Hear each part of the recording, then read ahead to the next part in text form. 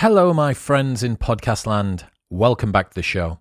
My guest today is Brian Greene. He's a theoretical physicist, a mathematician, an author, and the director of Columbia University's Center for Theoretical Physics. Brian is one of the most popular public physicists of our age. He broke the internet and my brain last year when he went on Rogan, and I just had to get him on. I'm so happy to be able to present him to you today. He answers some of the biggest and most fundamental questions that we have about reality. Things like, what happens if the universe is infinite? When will time end? What is time? What is the relationship between entropy and evolution? What do people get wrong about the Copenhagen interpretation of quantum physics? Just how finely tuned for life is our universe? Why does the Planck scale exist? And so many more. You may need to be well rested and caffeinated before this one, but it actually stopped me from thinking. Some of the insights that Brian gives today just ceased my brain from being able to function for a couple of seconds. It's, if you love thinking about space and physics and the wider cosmos, you will adore this episode. If you're new here or a long-time listener, make sure that you've hit the subscribe button, because it means you will never miss when a new episode is uploaded every Monday, Thursday, and Saturday with fascinating humans, just like the wonderful Brian here. Tell me if this sounds familiar. Your business gets to a certain size and the cracks start to emerge. Things that you used to do in a day are taking a week. You're drowning so much, you've now promoted your dog from company mascot to customer service representative. If this is you, you should know these three numbers: 37,000, 25, and 1. 37,000 is the number of businesses that have upgraded to NetSuite by Oracle. 25, that is the 25th year anniversary of NetSuite. 25 years of helping businesses to do more with less, close their books in days, not weeks, and drive down costs. And 1, because your business is one of a kind. So you get a customized solution for all of your KPIs in one efficient system. With one source of truth, manage risk, get reliable forecasts, and improve margins. Everything you need to grow, all in one place. Right now, download NetSuite's popular KPI checklist designed to give you consistently excellent performance absolutely free at netsuite.com/modern. That's netsuite.com/modern to get your own KPI checklist today. This episode is brought to you by Crafted London. Finding men's jewellery that doesn't suck is very difficult, and Crafted London have nailed it. They're the #1 men's jewellery company worldwide. They're sweatproof, waterproof, heatproof, and gym-proof. They've got custom designs in gold and silver, necklaces, chains, pendants, bracelets, rings, and earrings. If you've seen me on any of the big cinema episodes on YouTube wearing a necklace, it will always be from Crafted. I absolutely love it. It works with formal wear, casual wear, whether it's daytime or nighttime. All of their pieces are super high quality. The designs are great, and I love them. It's all I wear. Also, they have an unlimited lifetime guarantee, so if your piece breaks for any reason at any point during the entire life of the product, they will give you a new one for free. Get a 15% discount site-wide on everything by going to bit.ly/cdwisdom and using the code MW15 at checkout. That's bit.ly/C wisdom and MW15 at checkout.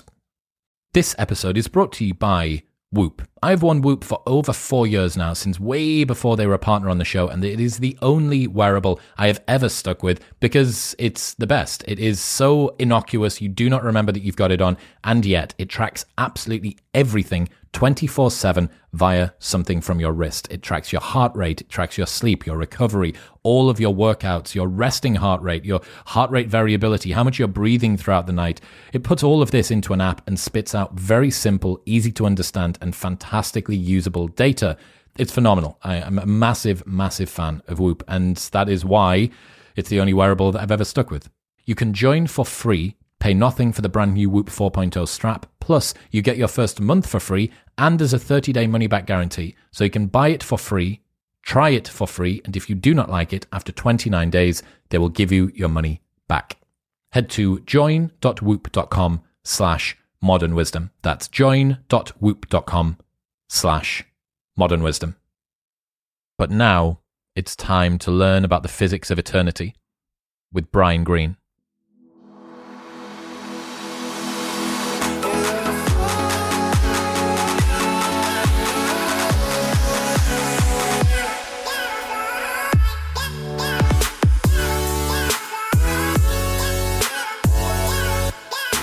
Brian Greene, welcome to the show. Thank you.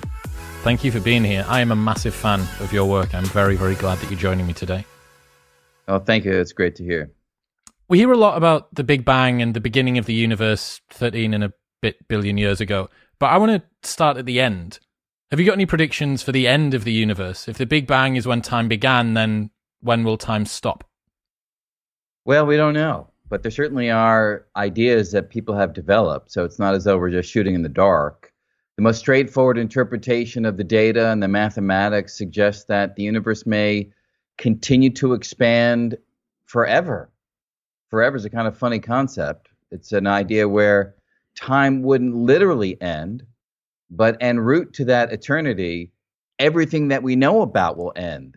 Every star will end, every galaxy, every planet, matter itself will, according to some of our cutting-edge theories, disintegrate into a spray of more refined particles, electrons, neutrinos, that will just continue to waft through that ever-expanding cosmos.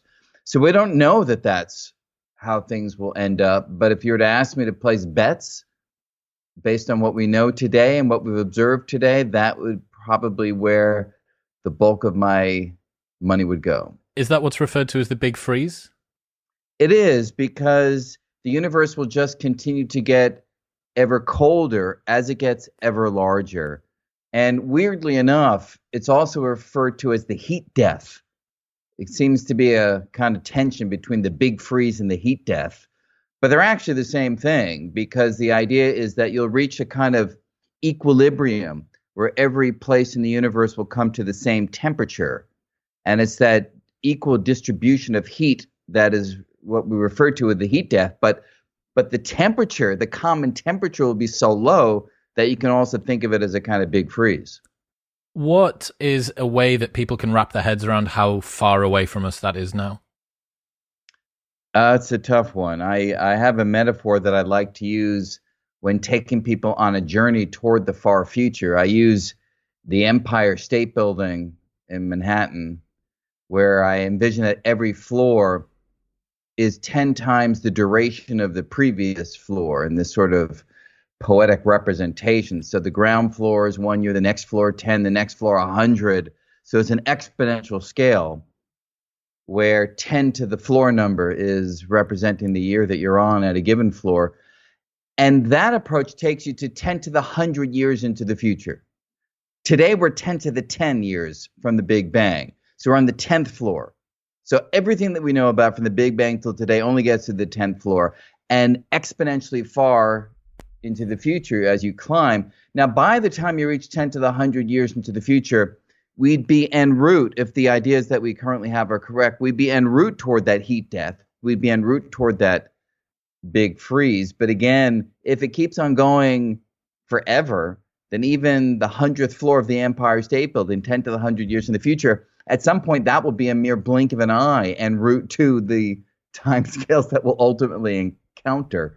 So it's hard to have a metaphor. It's hard to have an image, but I think the Empire State Building and that exponential growth at least takes you part way toward the incredibly long timescales that we're talking about here. What are the final things that are going to be around there? Is it black hole decay? Is it little fluctuations in space-time? What's left? Yeah, so black hole and black hole decay, which is an idea that comes from Stephen Hawking. That's really what made Stephen Hawking Stephen Hawking. He realized that black holes are not forever, right? You would think that if a black hole, I think as everybody's familiar, if it's always pulling in more material and getting bigger and bigger as it swallows up stars and planets and things in its environment, you would think that a black hole might just last forever. But Hawking realized that black holes can also evaporate. Particles can actually escape a black hole through certain quantum processes. And if you wait long enough, every black hole will disintegrate through this dissipation into particles. And indeed, by 10 to the 100 years into the future, in fact, that's why the Empire State Building analogy is really well suited. Basically, all black holes by that point will have just evaporated, and they will have given off these particle sprays that will waft through the void. So when you ask what will be left in the far future, even black holes will not be left as far as we know. We suspect that all black holes will be gone. So the only thing that will be left will be the most refined, the most stable elementary particles around. Maybe refined is the wrong word. It's really stability that matters. And so these particles will be wafting through the darkness. And then you're right, there will be quantum fluctuations. That's the word I meant. So quantum mechanics that's still around in terms of a governing law will allow small energetic fluctuations to appear, disappear. And sometimes those fluctuations might be large. They're more rare if they're large, but if you have infinite time on your hands, then rare things can happen. And so rare fluctuations where particle collections and energetic collections momentarily form, stick around for some period of time and then dissipate, that can happen too en route to eternity.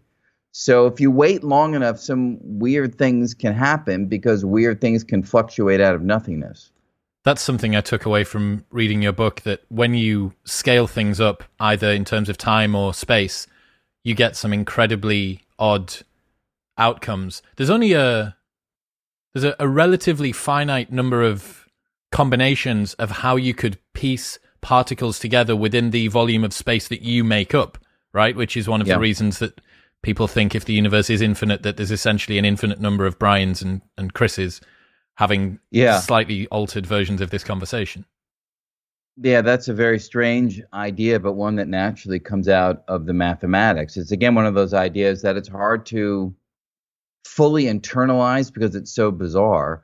But if space, as you say, does go on infinitely far, so not in the temporal quality, but in the spatial direction, which is, I think if you were to survey most physicists who think about this and say, does it go on forever? Does space go on forever? I think the reaction among the majority would be it does go on forever. Is that right? I think that's really where the general zeitgeist is when it comes to thinking about the grand expanse of space. And you're absolutely right. So in any given finite volume of that space, there's a finite amount of energy, a finite number of distinct ways in which that energy can be manifested in terms of particle configurations. And so if space goes on infinitely far, there aren't enough distinct configurations to continue to populate those different regions with a different configuration of particles. The particle arrangement has got to repeat.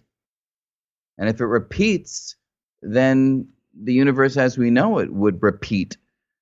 We are just collections of particles, you and I, right? So if the configuration repeats, you and I are out there too, as you're suggesting. And we're out there even more times with slight variations on the reality that we know about. So maybe, I've got the show and I'm interviewing you. You're the physicist. That kind of thing would happen out there. So yeah, I mean, these bizarre ideas are not just flights of fantasy. They do emerge from the laws of physics under certain modest assumptions, like space goes on infinitely far. If that's the current on-trend idea amongst physicists, are they talking about the universe with matter beyond the observable universe, or are they talking about some sort of structure beyond a universe, our universe, that is outside of the observable universe? Both. And again, I guess maybe I spoke too quickly. I don't want to speak for my colleagues. They may do a survey and say, hey, Brian Greene, you're wrong, right? The vast majority of us don't think in this way, but it is the case that a commonly held notion is that, number one, space can go on perhaps infinitely far, in which case you would have these other domains of reality that are contiguous with ours, right? And that's that first version of other stuff beyond the horizon, beyond the observable universe. But the common view for cosmologists today is that a theory called inflationary cosmology, may well be the explanation for the Big Bang. So what banged in the Big Bang is a big question, and there's a proposal on the table that there's a certain kind of fuel called the inflaton field, and the energy in that fuel may have driven a period of repulsive gravity that pushed everything apart. And if that's the case, the interesting conclusion is the math shows that it's virtually impossible to use up all the fuel. which means that the fuel that gave rise to our Big Bang would be left over. There'd be some left over to yield other Big Bangs. And those Big Bangs would leave over some fuel, which would drive yet further Big Bangs. And that's that second version of beyond that you're referring to. Those Big Bangs would be outside the domain of reality that we would think about, even if we're allowing space to go on infinitely far. You might think, well, if it goes on infinitely far, then that must exhaust everything, right? I mean, there can't be something beyond the infinite of space going on infinitely far, but that isn't correct. The weirdnesses of space and time allow for our domain to be infinitely large, and yet there to still be other Big Bangs giving rise to other realms, which themselves can be infinitely far. So yeah, kind of an infinity of infinities. Did it take time for you to dispense with the common person, all of the assumptions that me and everybody that's listening has when we're talking about this stuff? That you're having to remind us about the biases that we come into this, our lack of capacity to understand what infinity is and stuff like that, time scales.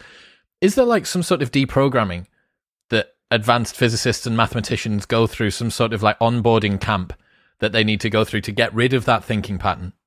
Yeah, in fact, it's not even as easy as you suggest. I think it's a lifetime of reprogramming. I mean, our intuitions are built up from the very same experiences that everybody else has in everyday life, where, there's a beginning, a middle, and an end to things. There's a finite size to things. There's a finite lifetime to things, right? Since that's how we live, that's how our intuition has been built up. And it's more than just the intuition of a given lifetime. We have behavioral perspectives and predilections that emerge from our own deep physiology, our brain patterns, our brain structure, the details of our DNA.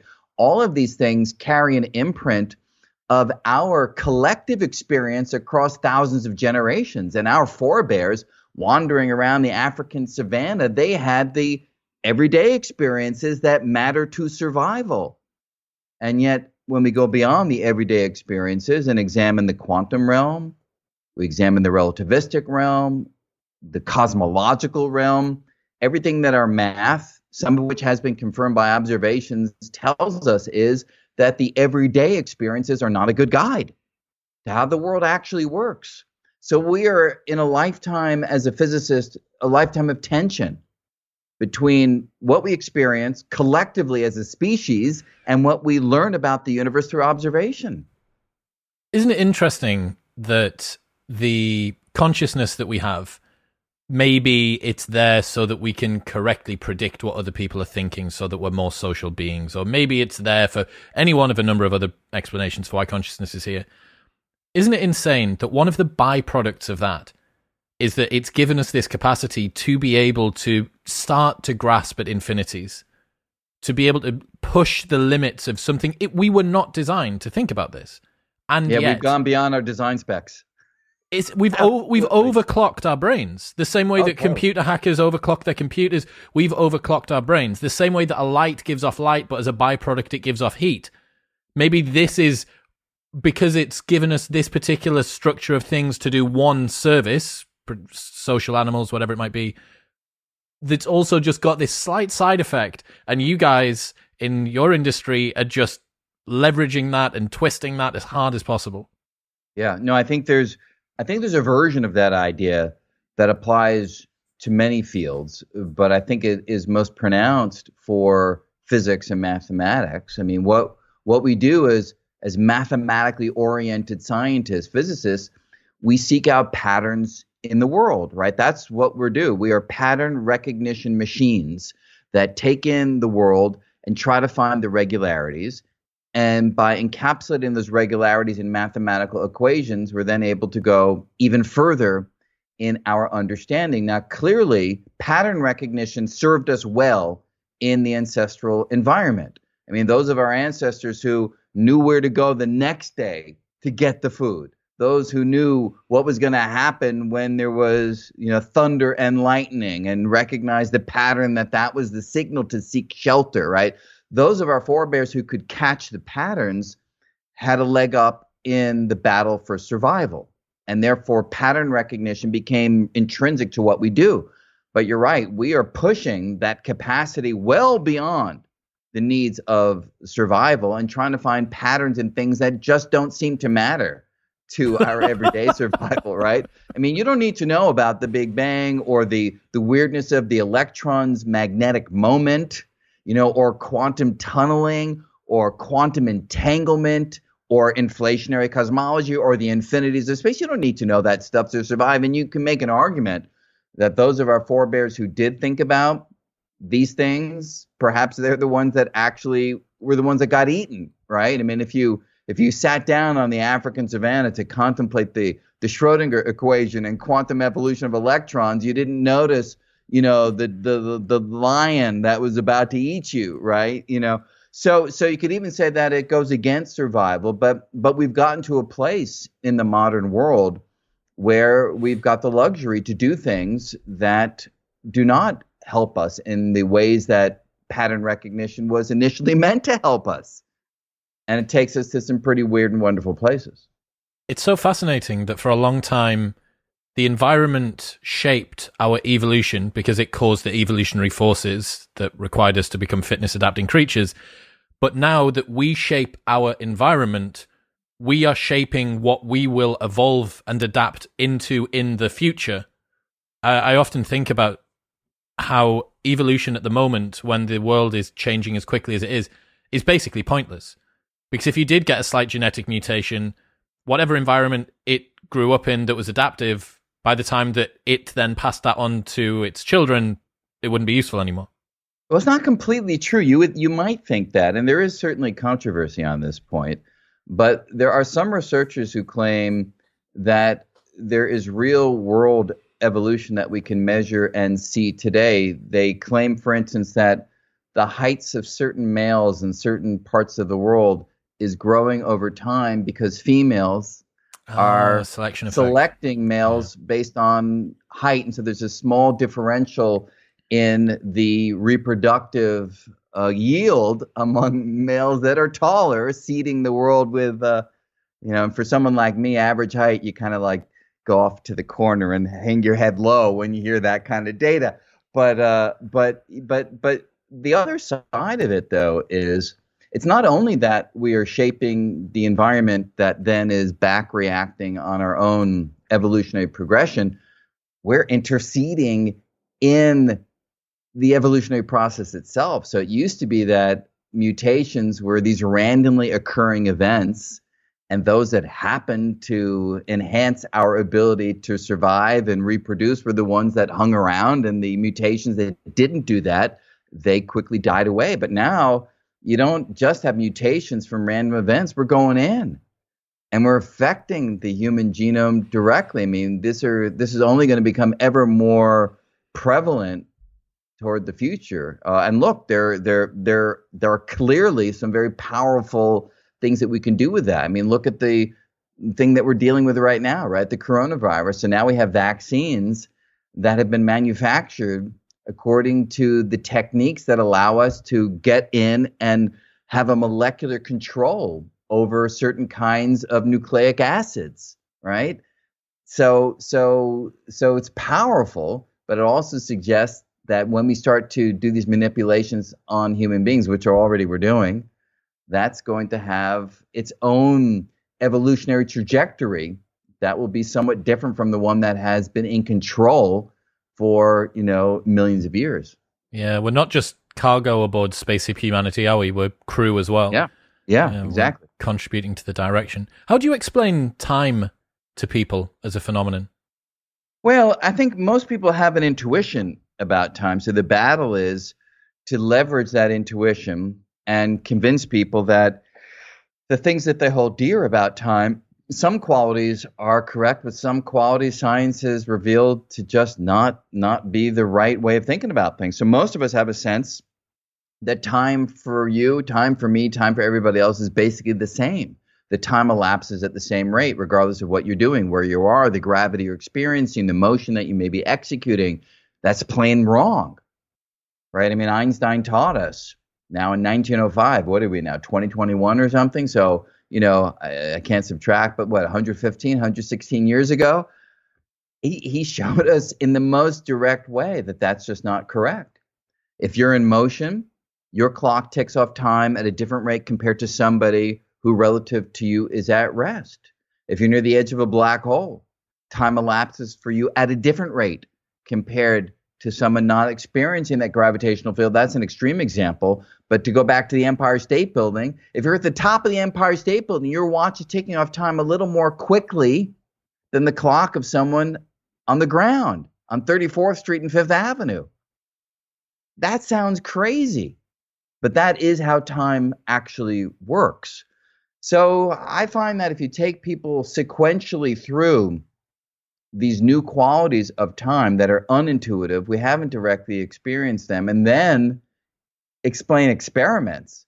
I mean, literally, people took atomic clocks, put one on the tarmac, put one on an airplane, and flew that plane around the world.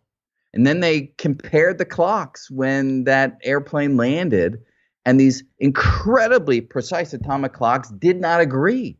And it wasn't because the plane was kind of jostling the clock. It wasn't like it was a smooth ride, smooth sailing. And yet, because that clock was in motion and experiencing a different gravitational field because it was up in the air compared to the clock on the surface of the Earth, gravity gets a little weaker up there, a little further from the center, the clocks ticked off time differently. There it is. So that explains the weirdness of time. But what about it as a fundamental phenomenon? What is it? What's it doing? Which phenomenon, sorry? As time. Oh, I don't know what time is. I wish I could tell you. That's the weirdest thing at all, right? So we can measure this quality of the world called time. We can measure it to incredible accuracy. And when we do that, we can reveal features of time that are unexpected, ticks off at different rates in different environments. But if you ask me, what is it that you are measuring? I don't know. I mean, people have struggled to give an answer. One answer is, well, time is that quality of the world that allows change to take place. Okay, you can sort of figure that. That sort of makes sense. Time is that quality of the world that ensures that everything doesn't happen all at once.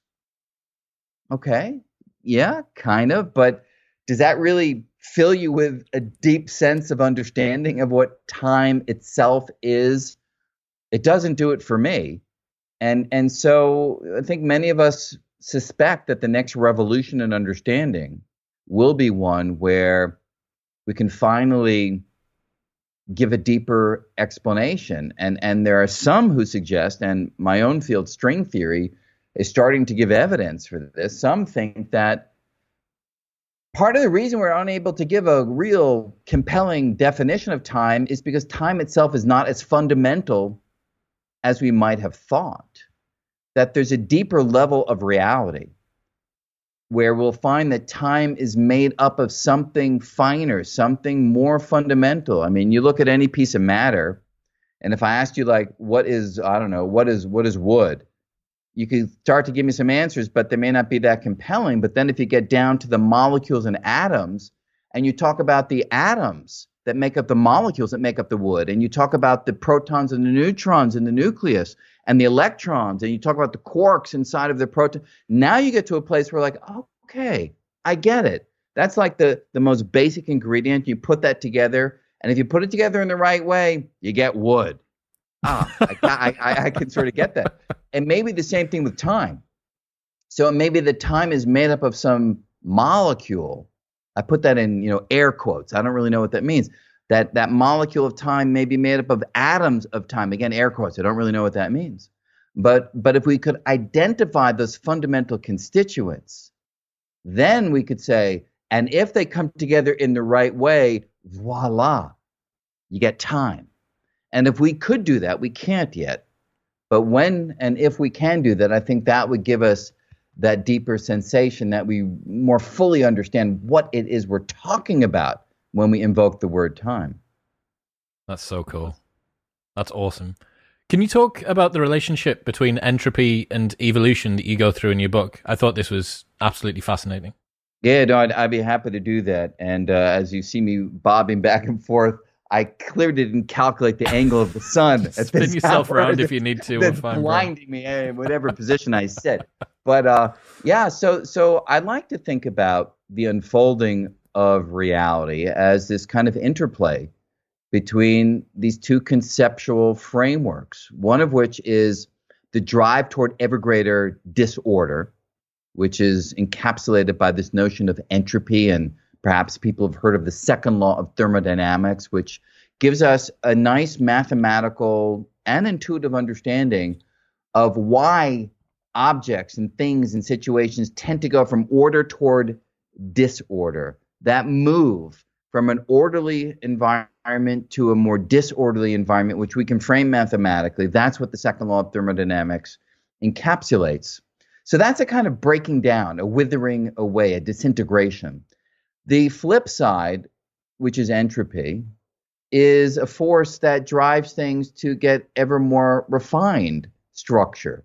When you have a battle among living systems, or even before that, battle among chemical systems, where those configurations that are best adapted to their environment are the ones that are going to win, that are going to prevail, you can see a drive toward ever greater nuance and refinement, because the more refined you are, the better adapted you are, the better chance you have of surviving.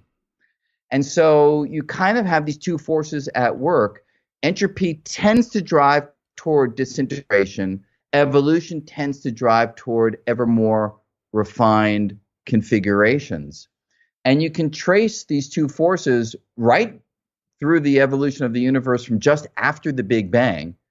Evolution we tend to think about at the level of living systems, but as I mentioned, once a molecule learns how to make copies of itself, to replicate, those molecules that can replicate faster, swifter, with greater economy and stability, those molecules are going to win in the sense that they're going to be able to grab in more raw materials from the environment and make more copies of themselves.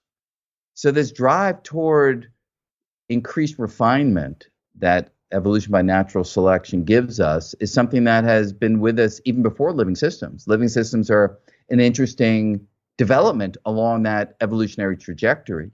And so there is this interplay.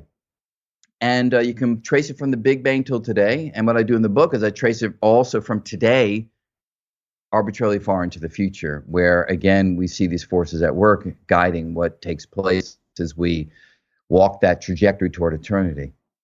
Is it fair to say that humans locally reverse entropy then? In a sense, yes, but you have to be very careful with what you mean by that. I like to think of it as a kind of entropic dance that I've given a name. It's called the entropic two-step. And what I mean by the entropic two-step is the second law, and you hear the word law, you're like, okay, then it has to always be true. That's not even completely true. The second law is a little bit different. What the second law says is that there's an overwhelming likelihood that overall entropy and disorder will go up. But that doesn't prevent entropy and disorder from going down in some regions, so long as there's a compensating amount of entropy that goes up in the wider world. And that's the two-step. Entropy can go down over here so long as it goes up over there in some surrounding region. And so human beings, sure, we constantly force entropy to go down. We constantly force order to go up in our local environment. But when you look very carefully at the detailed process by which we force entropy to go down, there's always entropy that's generated, heat and waste that is generated that we expunge to the wider environment. So we can maintain order for a while because we can cause disorder to be emitted outside. But sooner or later, entropy does catch up with us. So it's a local phenomenon that we can carry on with for a period of time. Ultimately, we lose that entropic battle. I remember speaking to Adam Frank on the show, and he was talking about how one of the universals he thought we would find with any intelligent civilizations on other planets would be an increase in heat, would be some sort of global warming. Because inevitably, when you try and wrangle the environment to do what you want it to do, whatever that is, you're going to give off these waste products. Yeah, yeah. So, Adam, I agree with that statement, and it actually goes back to a statement of Albert Einstein. So, Albert Einstein once said that he viewed all understanding of the universe as provisional, right? Theories come along, they get developed, they get replaced. He even viewed his own general theory of relativity as provisional, that one day it would be replaced. But he said when it comes to the second law of thermodynamics, he said, I don't view that one as provisional. I view that one as one that will always be with us. And indeed, the second law, by virtue of saying that entropy goes up, means that heat will ultimately always be generated by any system, and certainly a civilization of intelligent beings who want to preserve order in their local environment. They will only be able to do that at the expense of generating heat that wafts outwards. And so, yes, that is a general tendency. And you might ask, well, so why was Einstein so confident about this idea? And that takes us a little far afield, so I won't try to go into the detail, but I'll simply note that when you look at how you establish the second law of thermodynamics, it doesn't involve really any detailed math or complex ideas. It's simply the statement that there are more ways for a system to be disordered, more ways for its ingredients to be arranged that will be characterized as disordered compared to the number of ways that those ingredients can be arranged to look orderly. So it's simply a counting of the number of configurations of the particles. And there's an overwhelmingly large number that yield disordered systems, very few, relatively speaking, that yield ordered systems. I mean, you know this, you go into a kid's bedroom, right? It's a mess usually, because it's just so much more likely that the ingredients, the games, the books, the toys will be in a disordered arrangement. It takes a very careful arrangement of the ingredients to look orderly. And that's, in a nutshell, why Einstein had such confidence in the second law of thermodynamics. Because of a toddler's bedroom. Toddler's bedroom, that's all it was. That was the inspiration. But you draw a line between entropy and thought and this impermanence of thought as well. Could you take us through that? Yeah, so if you push these ideas even further and you say to yourself, look, any physical system of any sort has to generate heat to preserve its own inner order. If you take that as a given, and as I said, they're very simple, basic arguments that lead us to that place, then you can say to yourself, look, let me consider a thinking system. Any thinking system, regardless of what it might be, a human brain, a computer, a weird thing in the far future that we can't imagine right now that's able to think, any thinking system, in order to have thought, must generate heat because it's a physical process. And if you follow that through into the far future of the cosmos, you find that in the far future, about the 50th floor of the Empire State Building, to go back to our little analogy, 10 to 50 years into the future, a thinking system that generates heat, the universe will not be able to absorb that heat. It will not be able to take that heat in at a sufficiently fast rate, which means that any thinking system in the far future, if it thinks one more thought, it will burn up. It will fry in the heat generated by the entropy produced by the very process of thought itself. And that comes to the weird conclusion then that thought will come to an end. Thought itself is a product of physical processes that cannot be sustained indefinitely in the universe. Isn't that fascinating that thinking is the thing which allows us to get the insight into how the universe works? It's also the process by which we may be able to slow down some of the processes that would lead to our destruction, but ultimately it is the cause of our destruction. Yeah, it is funny how, the snake eats its own tail, once again, and you can even say it's also kind of remarkable that through the process of thought, we can understand that this is the fate that awaits the process. Watch the tail going into your own mouth, predict it happening. Yeah. And there's nothing you can do to sort of divert that tail from entering the mouth. There's no way that you can subvert the physical processes that ultimately will spell our own destruction. I've read some Stephen Baxter sci-fi, and in those, he likes to play around with alien civilizations very, very far into the future. And one of the propositions that he puts across is these civilizations would basically upload themselves into some form of computer and then put themselves to sleep until the universe is significantly colder, and then they would be able to run their operations and it wouldn't get so hot. I'm guessing that's something you've come across as well. Yeah, in fact, it goes back to insights of a famous physicist named Freeman Dyson, who sadly passed away not too long ago. He played a key role in the early developments of quantum mechanics and had all sorts of interesting creative ideas. And one that he had was exactly what you're suggesting, that perhaps a living system, a civilization, could preserve its existence by going through long periods of hibernation. So they think a couple thoughts, and then they go to sleep and allow the heat generated by those thoughts to dissipate. And it may take a long time for that heat to dissipate in the far future when the universe is, very cold and things are moving very slowly. But then they'll wake up, and they won't even know they've been asleep because they weren't thinking while they were asleep, right? So they will wake up and they'll have another couple thoughts, and then they go back to sleep and allow those thoughts to dissipate. And in that way, Freeman Dyson thought he had established a strategy by which any living system could exist forever. But what he didn't know at the time was that our universe is not just expanding, it's accelerating in its expansion. This is a discovery in 1998 that won the 2011 Nobel Prize. And if you take that idea seriously and imagine that the universe will continue to speed up in its expansion, then it turns out that Dyson's argument doesn't quite work. And the reason it doesn't work is because there's a source of heat that the accelerated expansion gives rise to. And that source of heat permeates the universe, permeates space. And it's that heat that prevents the universe from absorbing the additional heat that a thinking system would generate through the process of thought. And when you take all that into account, you see that living systems cannot live forever, unfortunately. Or maybe fortunately, depending on your perspective. Yeah. What's a Boltzmann brain?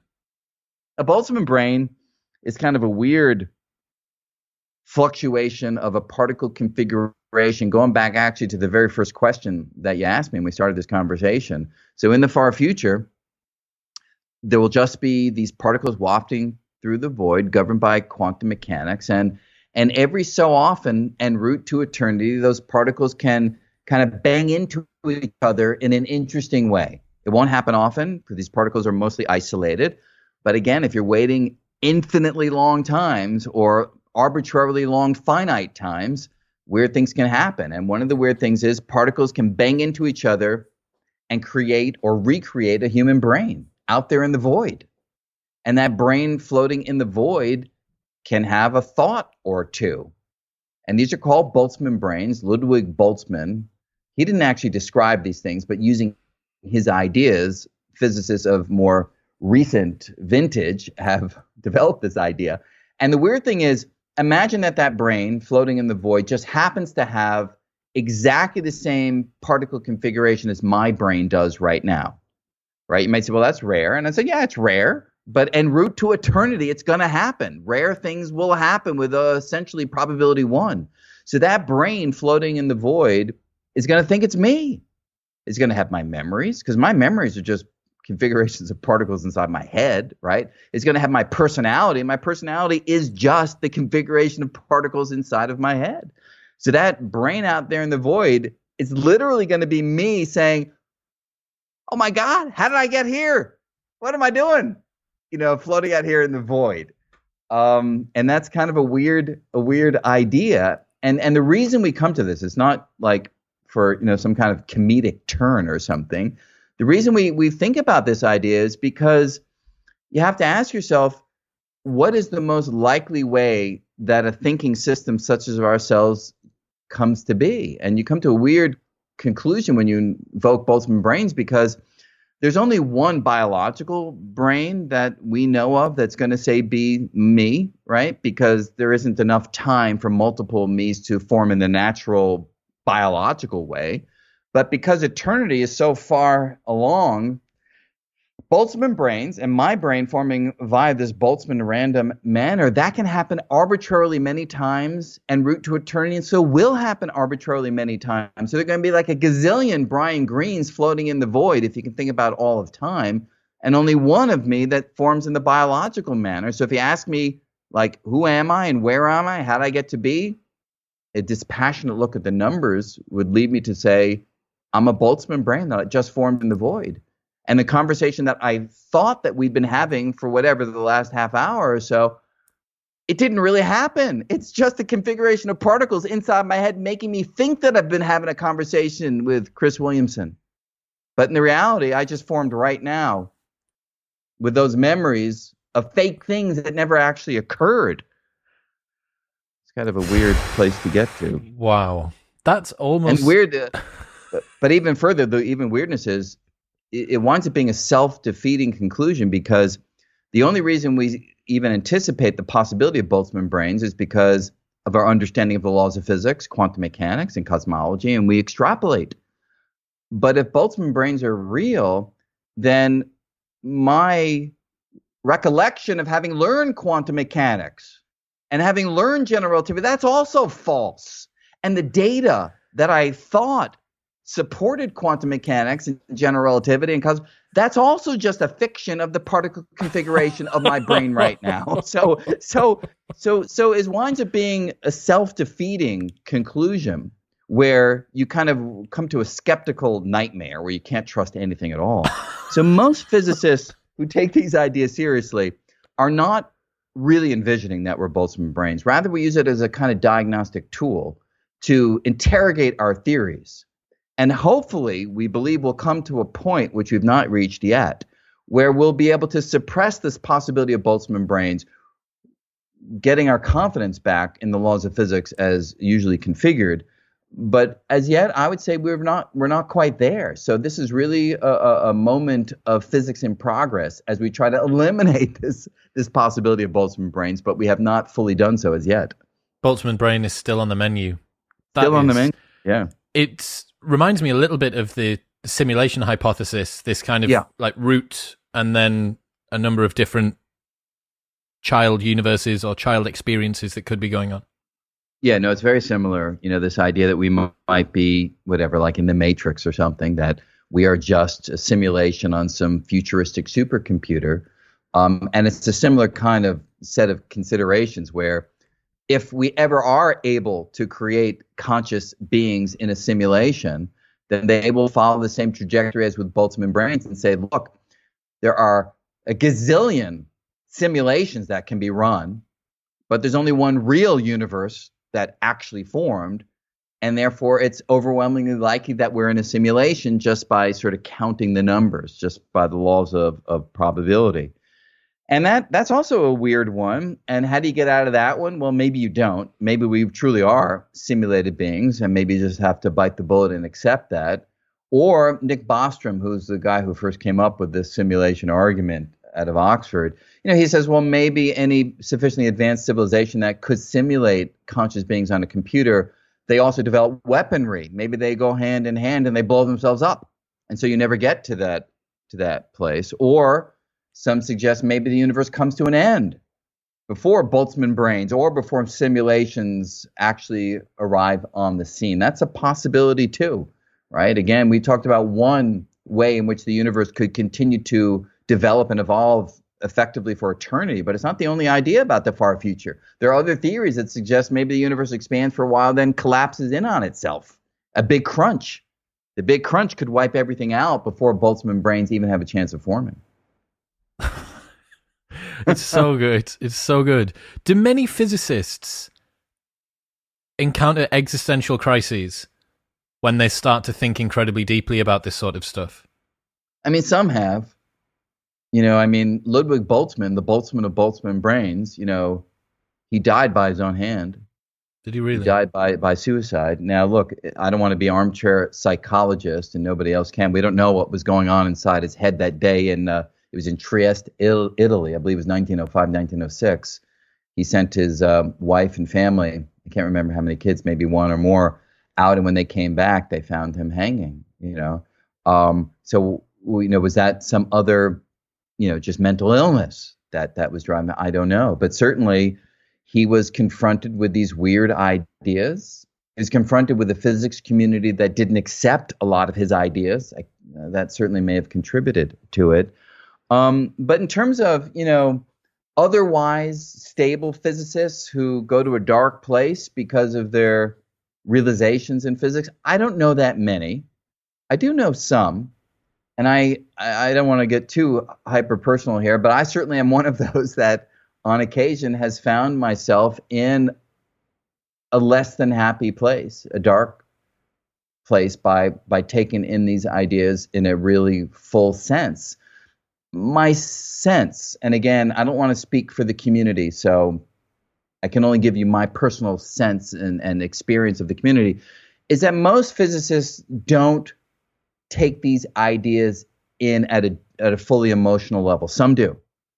Don't get me wrong, some do. But many just see it as a mathematical game where what we're trying to do is have a better explanation of that piece of data, a better explanation of the expansion of space, a better explanation of stellar processes that yield heat and light and spectra that we can measure with great precision. And so if you view it just as sort of a game of symbols that you write down trying to understand the external world, then that's it. You just play the game, you enjoy it. If you're lucky, you come up with some equation that explains something. It gets you a trip to Stockholm. You meet the royalty there and so forth. And if it's just that game, then that's the level at which you take it in. But I don't do physics for that reason. Not that I wouldn't mind getting a Nobel Prize, don't get me wrong. But what I'm saying is I do physics because I want to understand reality. I mean, I really want to understand reality. And so for me, these ideas are not just about making a better prediction or maybe being used for a better gadget if you can apply these ideas. To me, it's about what can this tell us about the universe, reality, and how we fit into this grand cosmic schema.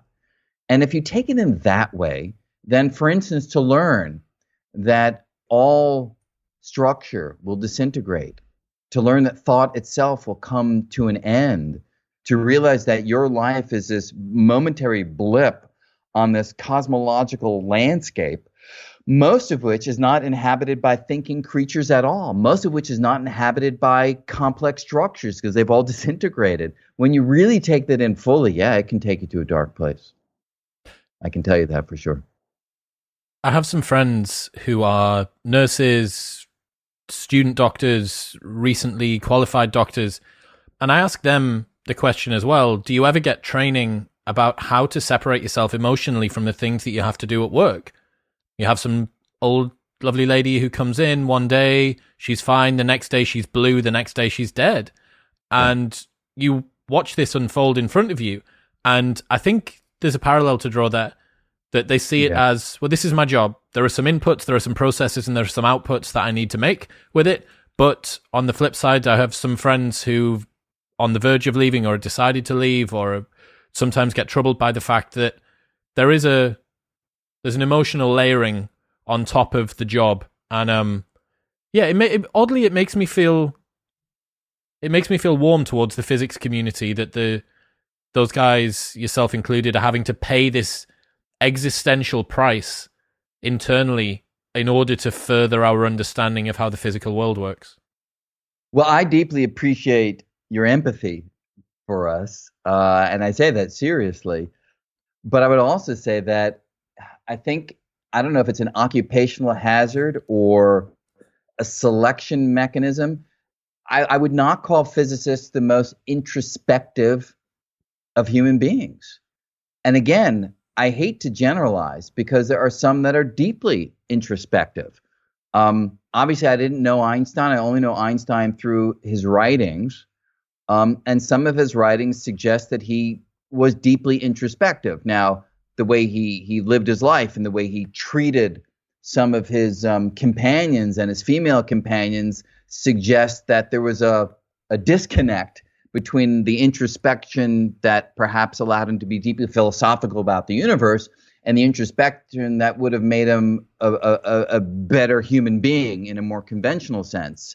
So it's hard to know. But I've had so many students for whom this is just math and it's just calculations, and they would have no patience for thinking deeply about what these ideas might mean to them as a human being, or what it might mean to their place in some grand cosmological sense. And certainly my colleagues, I've got some colleagues, I'm at Columbia University, some who are very open to these more expansive conversations, and some who would just roll their eyes if we were to head into anything that had to do with an emotional response to our understanding of the, oh, come on, give me a break, would be their kind of response.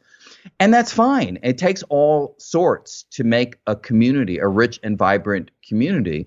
I'm certainly more on the end of willing to talk about the emotional response to these ideas. I mean, the reason I wrote the book is because for my whole life, I've been experiencing an emotional reaction to the deep ideas of quantum mechanics and cosmology. And I felt the need to put down on paper a kind of journey, a journey of a physicist who's open to philosophical ideas, who's open to psychological ideas, open to artistic and emotional ideas, because to me, the richest way to be in the world is to hear all these voices and to participate in all of these conversations. But I would not say that that's a dominant perspective among my colleagues. So we've talked about the matter and we've talked about the minds. Where does the leap come here to get to meaning, and why did you decide to put meaning into the book? Well, I don't see how you can think deeply about these ideas without at least having an urge for them to inform some sense of meaning or purpose. And what has become so clear to me over many, many decades, but I felt like I sharpened it in articulating it in a written form in the book, is that, well, it's an idea that's old. I'm not claiming any kind of novelty in the idea that I'm about to mention, but I certainly felt like I got to it through a novel trajectory, a cosmological trajectory. And it's simply the idea that there is no fundamental notion of meaning in reality in the world. There's no fundamental notion of purpose. There's no fundamental notion of value. All reality is collections of particles governed by quantum mechanical laws that evolve from one configuration in the early universe to a different configuration in the late universe. And in between, there's a moment when those particles come together and they look like human beings on one particular remote planet in a nondescript galaxy. And when you think about things in those terms, it can take you to that dark place, or it can take you to a place of great appreciation and a place of gratitude. Because when you realize how unlikely it is that collections of particles would come together to yield a living system called a human being, and how spectacular it is that this collection of particles called a human being can manufacture notions of value and meaning and purpose. How spectacular is that particles can do that? And when you think about things in those terms, you recognize that there is a sense of gratitude that we should all have for the mere fact of existence, and to go beyond that, the spectacular fact that we can do things like create beauty and understand the universe and illuminate mystery and experience wonder. And the fact that particles can do all that, I feel strongly, if you take it in fully, can fill me, and certainly I think can fill others, with that sense of thankfulness for existence, however fleeting that existence may be. And if you can get to that point, I feel that it can really change your perspective on the world.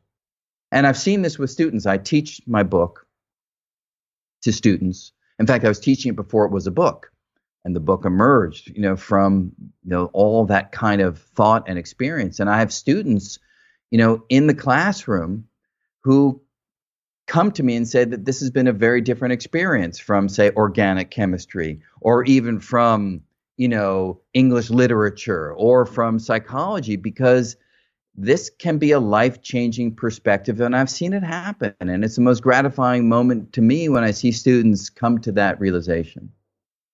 It's so counter, isn't it, to the way that we as humans, first phenomenologically as an individual, experience our day-to-day, moment-to-moment existence of the world, it feels like it's bestowed with specialness. Like there's curses and blessings that come from on high, and we have these all manner of different things going. It feels like more than just matter interacting with matter. And then when you layer on top of that the fact that we have cultural artifacts that are coming in, you have these stories that you've been told. We're dispensing with, or some of us are dispensing with religion now, and the stories that had attached to it. And there's people that are into astrology, and there's people that are into all manner of different ways to be in the world. And it's interesting to think that by getting rid of all of the things that add narrative and personify our experience in that way, that put it into sort of human language, that actually there's potentially even more beauty to say that I am just matter interacting with matter, and that's even more special. Yeah, I agree with that. And the only caveat that I would include in there is for those who feel that certain narratives are absolutely vital to their appreciation of their world and their lives, for those who want to embrace the theological accounts, or those who find that propels them to a better place, I'm all for that. I'm not of the new atheist community perspective that the goal is to wipe, say, one particular narrative, the religious narrative, off the faces of the earth. I do see that narrative as a natural outcome of the cosmological progression that through evolution and entropy gave rise to living systems that themselves reflected back on their existence and sought to place that within a larger story. We are storytellers. That's what we do. And among the largest of stories we tell are these religious narratives that imagine that the end is not the end, that imagine that there is a larger purpose that is coming to us from on high. I don't subscribe to that perspective, but I see the power and the value of that perspective. And so I like to think about reality as these layered narratives, to use the language that you were mentioning a moment ago, where you've got the reductionist story that the physicist comes along with, and the chemist comes along with trying to build larger structures, and the biologist puts those together into larger structures still. And then you come along to the psychologist, the neuroscientist, the philosopher, the artist, the theologian. These are all these layered accounts of reality. And I think we as individuals have the power to figure out which of those narratives are most compelling to us, which of those narratives give us a clearer sense of who we are and how we came to be, and use those narratives to invent our own sense of purpose and meaning. Because in the end, we are the authors of whatever purpose and value and meaning that we ascribe to. It comes ultimately from ourselves, and we have the power to pick and choose among those stories or to invent new ones in order to give us that sense of grounding. I love that. I absolutely love that. Can you talk to just how finely tuned our universe is? There's a way in which it's incredibly finely tuned, because what we have found in recent decades is that if you were to change any of the fundamental numbers of reality that we have measured, and these are really concrete numbers like the mass of the electron, the mass of the proton, the charge of the electron, the strength of gravity, those are all numerical values that we have measured. And it turns out that if you change them by even a small percent, some of these numbers, the universe as we know it simply goes away. Stars don't light up, for instance, if you start to play with the strength of the electromagnetic force and the nuclear forces. And without stars, right, the universe as we know it would be a completely different place. So some have come to the conclusion that there must be some guiding force there in the universe that carefully adjusted all of these numbers to have just the right value for stars to light up, planets to form, and on at least one such planet, life to exist. Others, however, have a different perspective. They say, look, maybe there are many universes, as you and I were talking about earlier in this conversation, and maybe those other universes have different values for those numbers, And among the collection of all universes, effectively all values are represented. And only in some of those universes will stars and planets and people exist. And of course, we live in one of those universes because we're people. And therefore, there's nothing fine-tuned at all when you look at the larger landscape of this multiverse, of this reality that has multiple universes. So those are sort of two ends of the spectrum. Our universe is highly tuned. Maybe some godlike being picked it to be the way it is, or every possibility is out there and we simply inhabit that part of the larger reality that allows us to exist. Is that the observation selection effect? In a sense, it is, because clearly we couldn't observe one of those other universes where the conditions were such that we couldn't exist. So you could say, of course, we're going to observe a universe that has the particular numbers that we've seen because we couldn't exist in any other universe, and therefore we couldn't be there to observe the different values. So yeah, it's definitely an extreme version of that idea. Just how fine are we talking? Like, how much of a knife edge are the numbers on?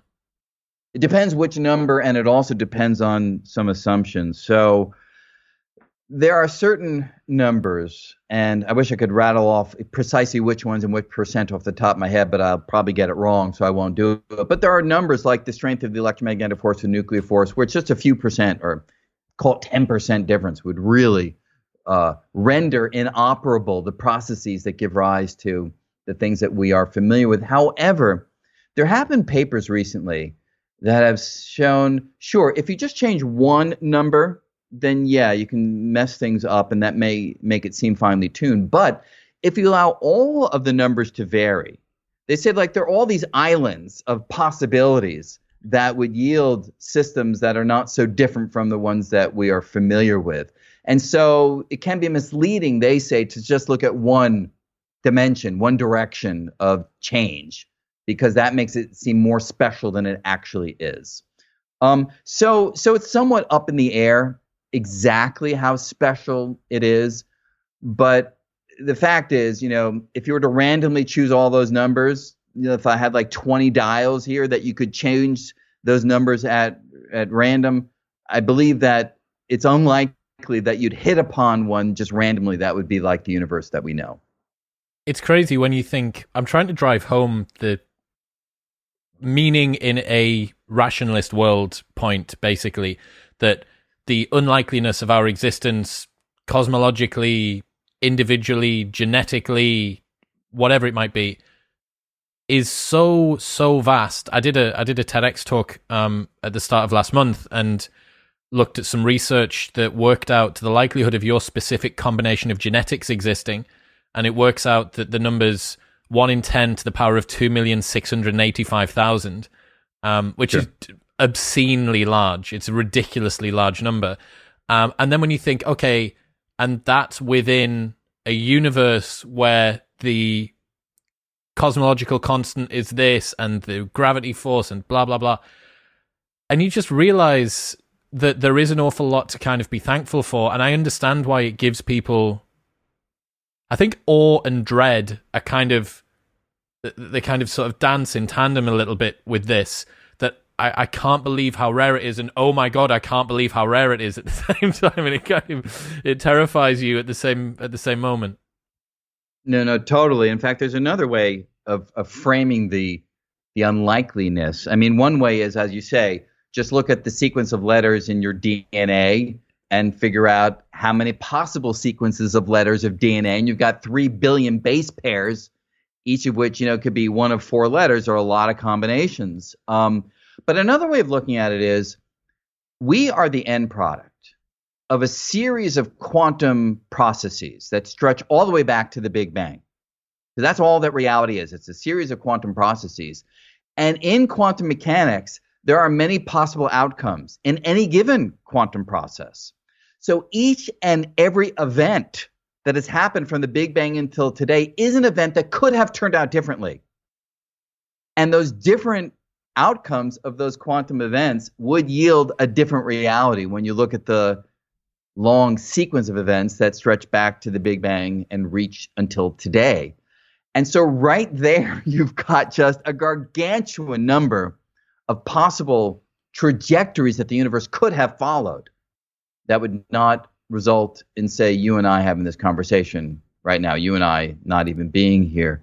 So there is a great deal to be thankful for when you frame it in the DNA approach or the quantum processes approach. It's so unlikely that we would be here, and it'd be so unlikely that we would be able to even think about the sequence of events that result in us being here, right? I mean, if an asteroid hadn't slammed into the Earth 65 million years ago, it could still be that the dinosaurs would be the dominant species walking around. And who knows, maybe the dinosaurs would have evolved to a place of self-reflection. I think it's unlikely, right? And so right there, again, you see how that chance event, astrophysical event, was vital to changing the course of how life evolved on our planet, allowing mammals to take over and allowing through other chance events our species to prevail and to take the form that it currently does. So all of it suggests that it is so unlikely that we would be here having this conversation. It would be so unlikely that there'd be libraries full of reflections on what life is and how life came to be, that, yeah, if you take that all in, you can do nothing else but stare in wonder at the fact that we're here at all. Beautiful. Given the fact that it's so rare, given the fact that our appearance on this planet and there being a planet is so unlikely, what are your thoughts with regards to us moving forward? Like, how likely is it, do you think, that we make it to spacefaring civilization level? Given that it's so rare, that feels almost like an imperative for us. Until we answer the Fermi paradox, we potentially are the only corner of the universe which is lit up with its own self-awareness, which means that we have a duty. And I know Nick Bostrom talks about, is it the waste of our galactic potential? Basically, every moment that we're not spending colonizing the galaxy is a waste as far as he's concerned. Do you think about that? Do you think about our potentials for future? I do. And I've read some of Nick's writing on this. I do see it a little bit differently. I don't see a temporal pressure. Like, I don't feel like we got to get out there. We got to start spreading, life. I don't sort of feel it that way, but I do feel the weight of responsibility, which is at the root of what Nick is talking about and what I'm talking about, what you're talking about. There is a sense of, let's not squander what the universe has been able to do at least once, and maybe only once, which is to have living systems that can reflect back on the universe, understand the universe, and take that understanding and begin to manipulate the universe, to control aspects of the universe. Let's not squander that in the way that we clearly have and are, right? I mean, I wouldn't say it's a waste of every moment that we don't start our journey to the stars, but I would say it's a waste of every joule, that's Joule, every unit of energy that we expend on building weapons, that we expend on war, that we expend on killing each other. That's the astounding waste. That's the profound waste. And I think it's our responsibility as thinking individuals who think this way to try to spread the word to the rest of our brethren, our brothers and sisters, that we have this incredible opportunity that emerged from this incredible sequence of events to reach out to the wider universe and to understand more fully and to seek other life and see what's out there. I think if people could just be inculcated with the thrill of that possibility and the weight of that responsibility, then I think things in principle could change. But of course, we're like infinitely far away from that on planet Earth at the moment. And so, some of us, the conversations that you're having, books that I and others are writing, I mean, it's all geared toward trying to spread the wonder of these ideas. And so we just keep going and hopefully we'll be successful.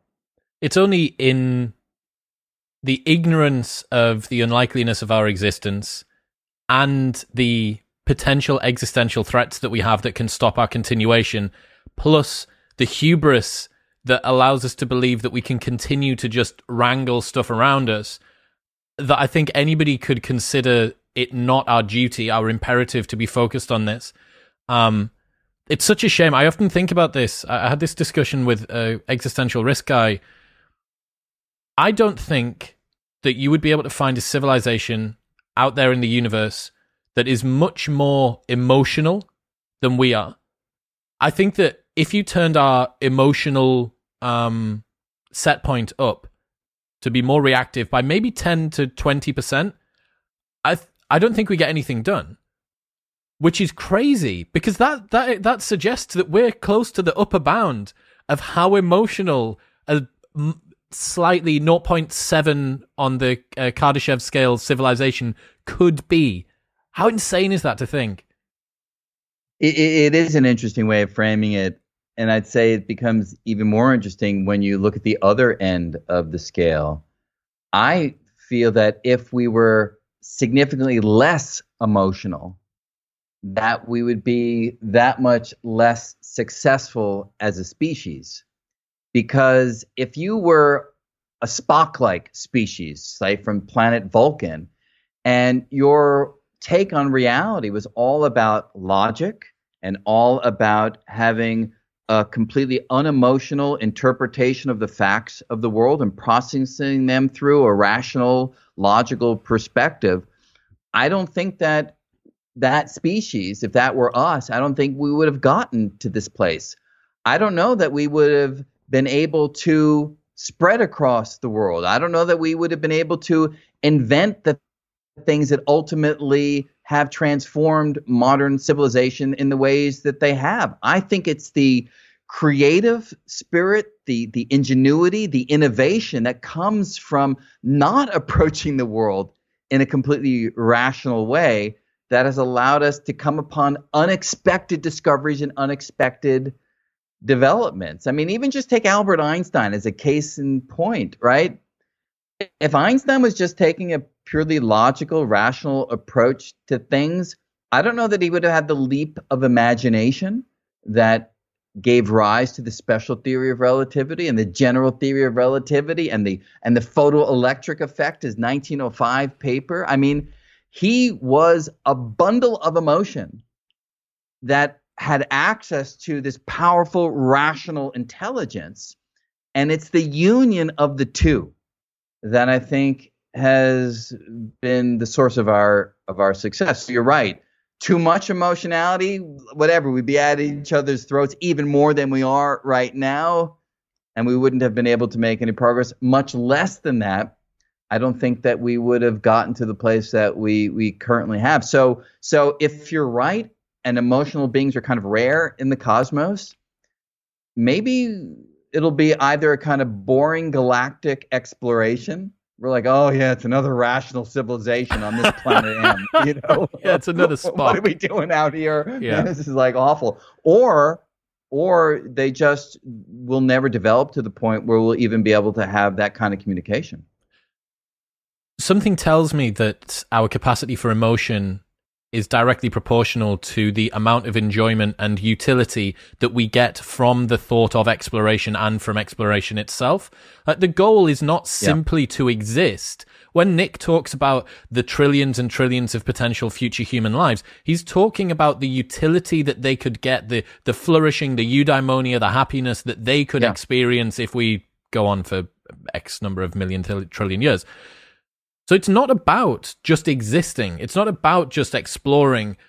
It's about using our capacity to experience exploration to enjoy it. And that's interesting that it's both the poison and the tonic. Yeah. And again, I can give you a concrete example with Einstein again. So in November of 1915, as Einstein's heading toward the general theory of relativity, right? That's the final month of research and work. He's going at it day and night, because there's a competitor named David Hilbert who he learns is hot on his tail. Now, a completely rational, logical being would be like, well, it doesn't matter who discovers this. It's just we want to get to a deeper understanding, and wouldn't have worked anywhere near as hard as Einstein did, and maybe wouldn't have had the logical leaps that he had in that final month. And at the end of that journey, he said something like, the last few weeks of exploration toward general relativity, he says, have left me exhausted. But he then said, the success is sublime. And it's that feeling of the sublime, which I think has driven so much of human achievement. And I would say to underscore what you just mentioned, and also perhaps to reshade the conversation that we had about Nick and people needing to space fare across the cosmos, I don't think that every human being needs to be concerned with extraterrestrial life. I don't think that every human being needs to be excited about a journey to the stars. If you have a Johannes Brahms who's composing, a spectacular symphony, let Brahms compose Brahms' Fourth Symphony. Brahms doesn't need to be thinking about extraterrestrial intelligence. So that emotional, that sublime quality of creation and creativity, I think that's what you want humankind to respect and to revere and to participate in. But it doesn't have to be all focused in one direction. Yeah, I absolutely love that. One thing that I was researching recently, the Boötes void. Have you had a look at this? I don't know what that is. What is that? So it's a supervoid. It's the largest supervoid that's been found. Space? Yeah. Have you had a look at much of these supervoids? I've not. I've not followed that at all. I mean, certainly our understanding of cosmology is predicated on the assumption that on the largest of scales, the universe is homogeneous and isotropic.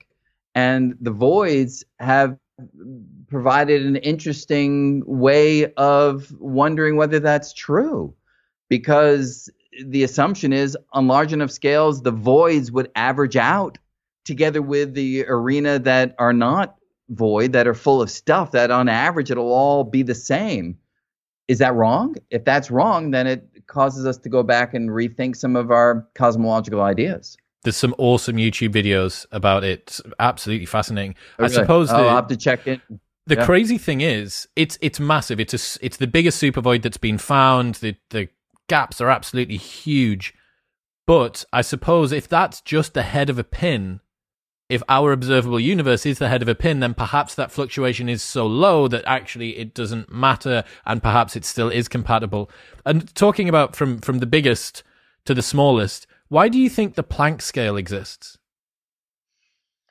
Well, it's an interesting mathematical fact that if you just take certain constants of nature that we've measured, Newton's universal gravitational constant, usually called G, H bar, Planck's constant that speaks to the quantum effects, and C, the speed of light. If you take these constants and you combine them in just the right way, you can make the units come out to a length, and the particular length we call the Planck length, and it's a particular number, 10 to the minus 33 centimeters. And so from a purely methodological perspective, we understand why there seems to be a fundamental length built into the laws of physics. You need units, and those units are such that they can conspire to yield this fundamental length scale.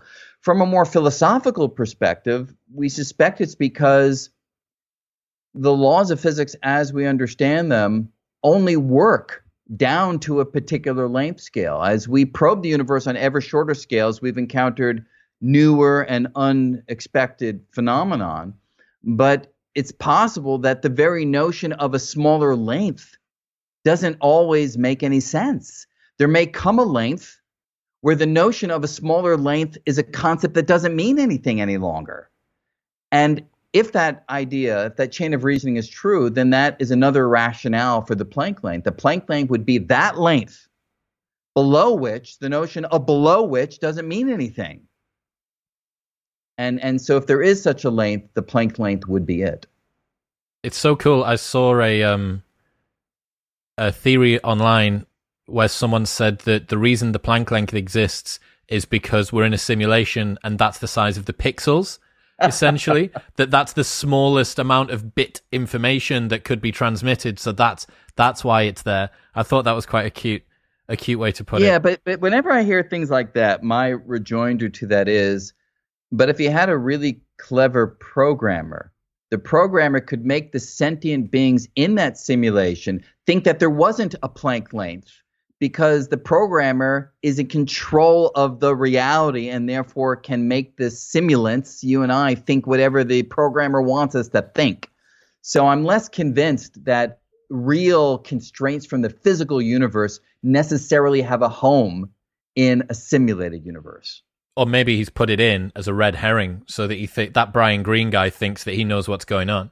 Yeah, so that's the flip side, is that the simulator can again conjure things that have no basis in reality.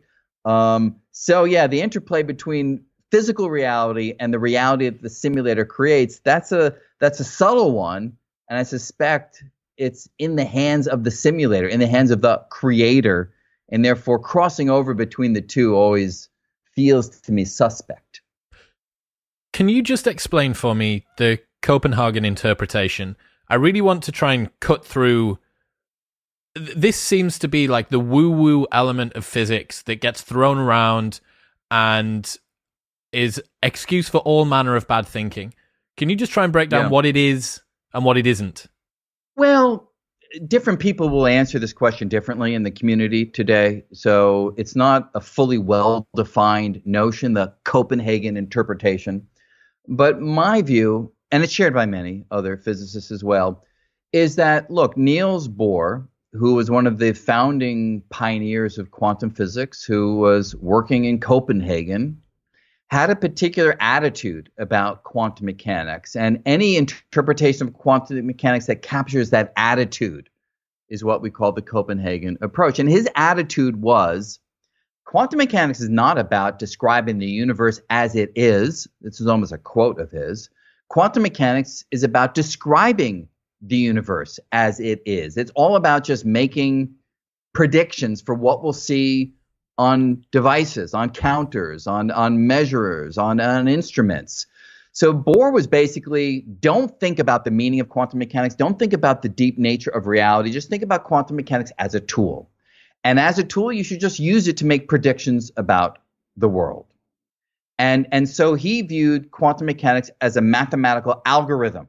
Follow these steps, and we can teach these steps to any undergraduate, even high school kids. We can teach them, follow these steps, and it will yield a number. And then compare that number with the number you get on a dial. And that, to me, is the most concrete form of the Copenhagen interpretation. Now, others will say things like, no, the Copenhagen interpretation is about, you look at an experiment and that causes the quantum mechanical wave function to collapse onto this result or that result. And therefore, it's all about an interrelationship between an observer and the observed. Yeah, I get it. Some people will say that. But I don't think Bohr ever really felt that he'd gotten to grips with that relationship. And so I think the most accurate description of the Copenhagen approach, Bohr's approach, is just use quantum mechanics as an algorithm. Don't worry about what it means. Perfect. I think we fixed a lot of bad thinking with that. Brian, today's been fantastic. I really appreciate having you on. We will be linking the brand new paperback version of Until the End of Time in the show notes below. Anything else? Where should people go if they want to keep up to date with what you're doing? Oh, well, we're doing a lot of stuff with my organization called the World Science Festival, creating all sorts of programming. So, yeah, if people check out worldsciencefestival.com, sign up. It's all free. Some really cool science programming coming down the pike. Perfect. Thank you very much.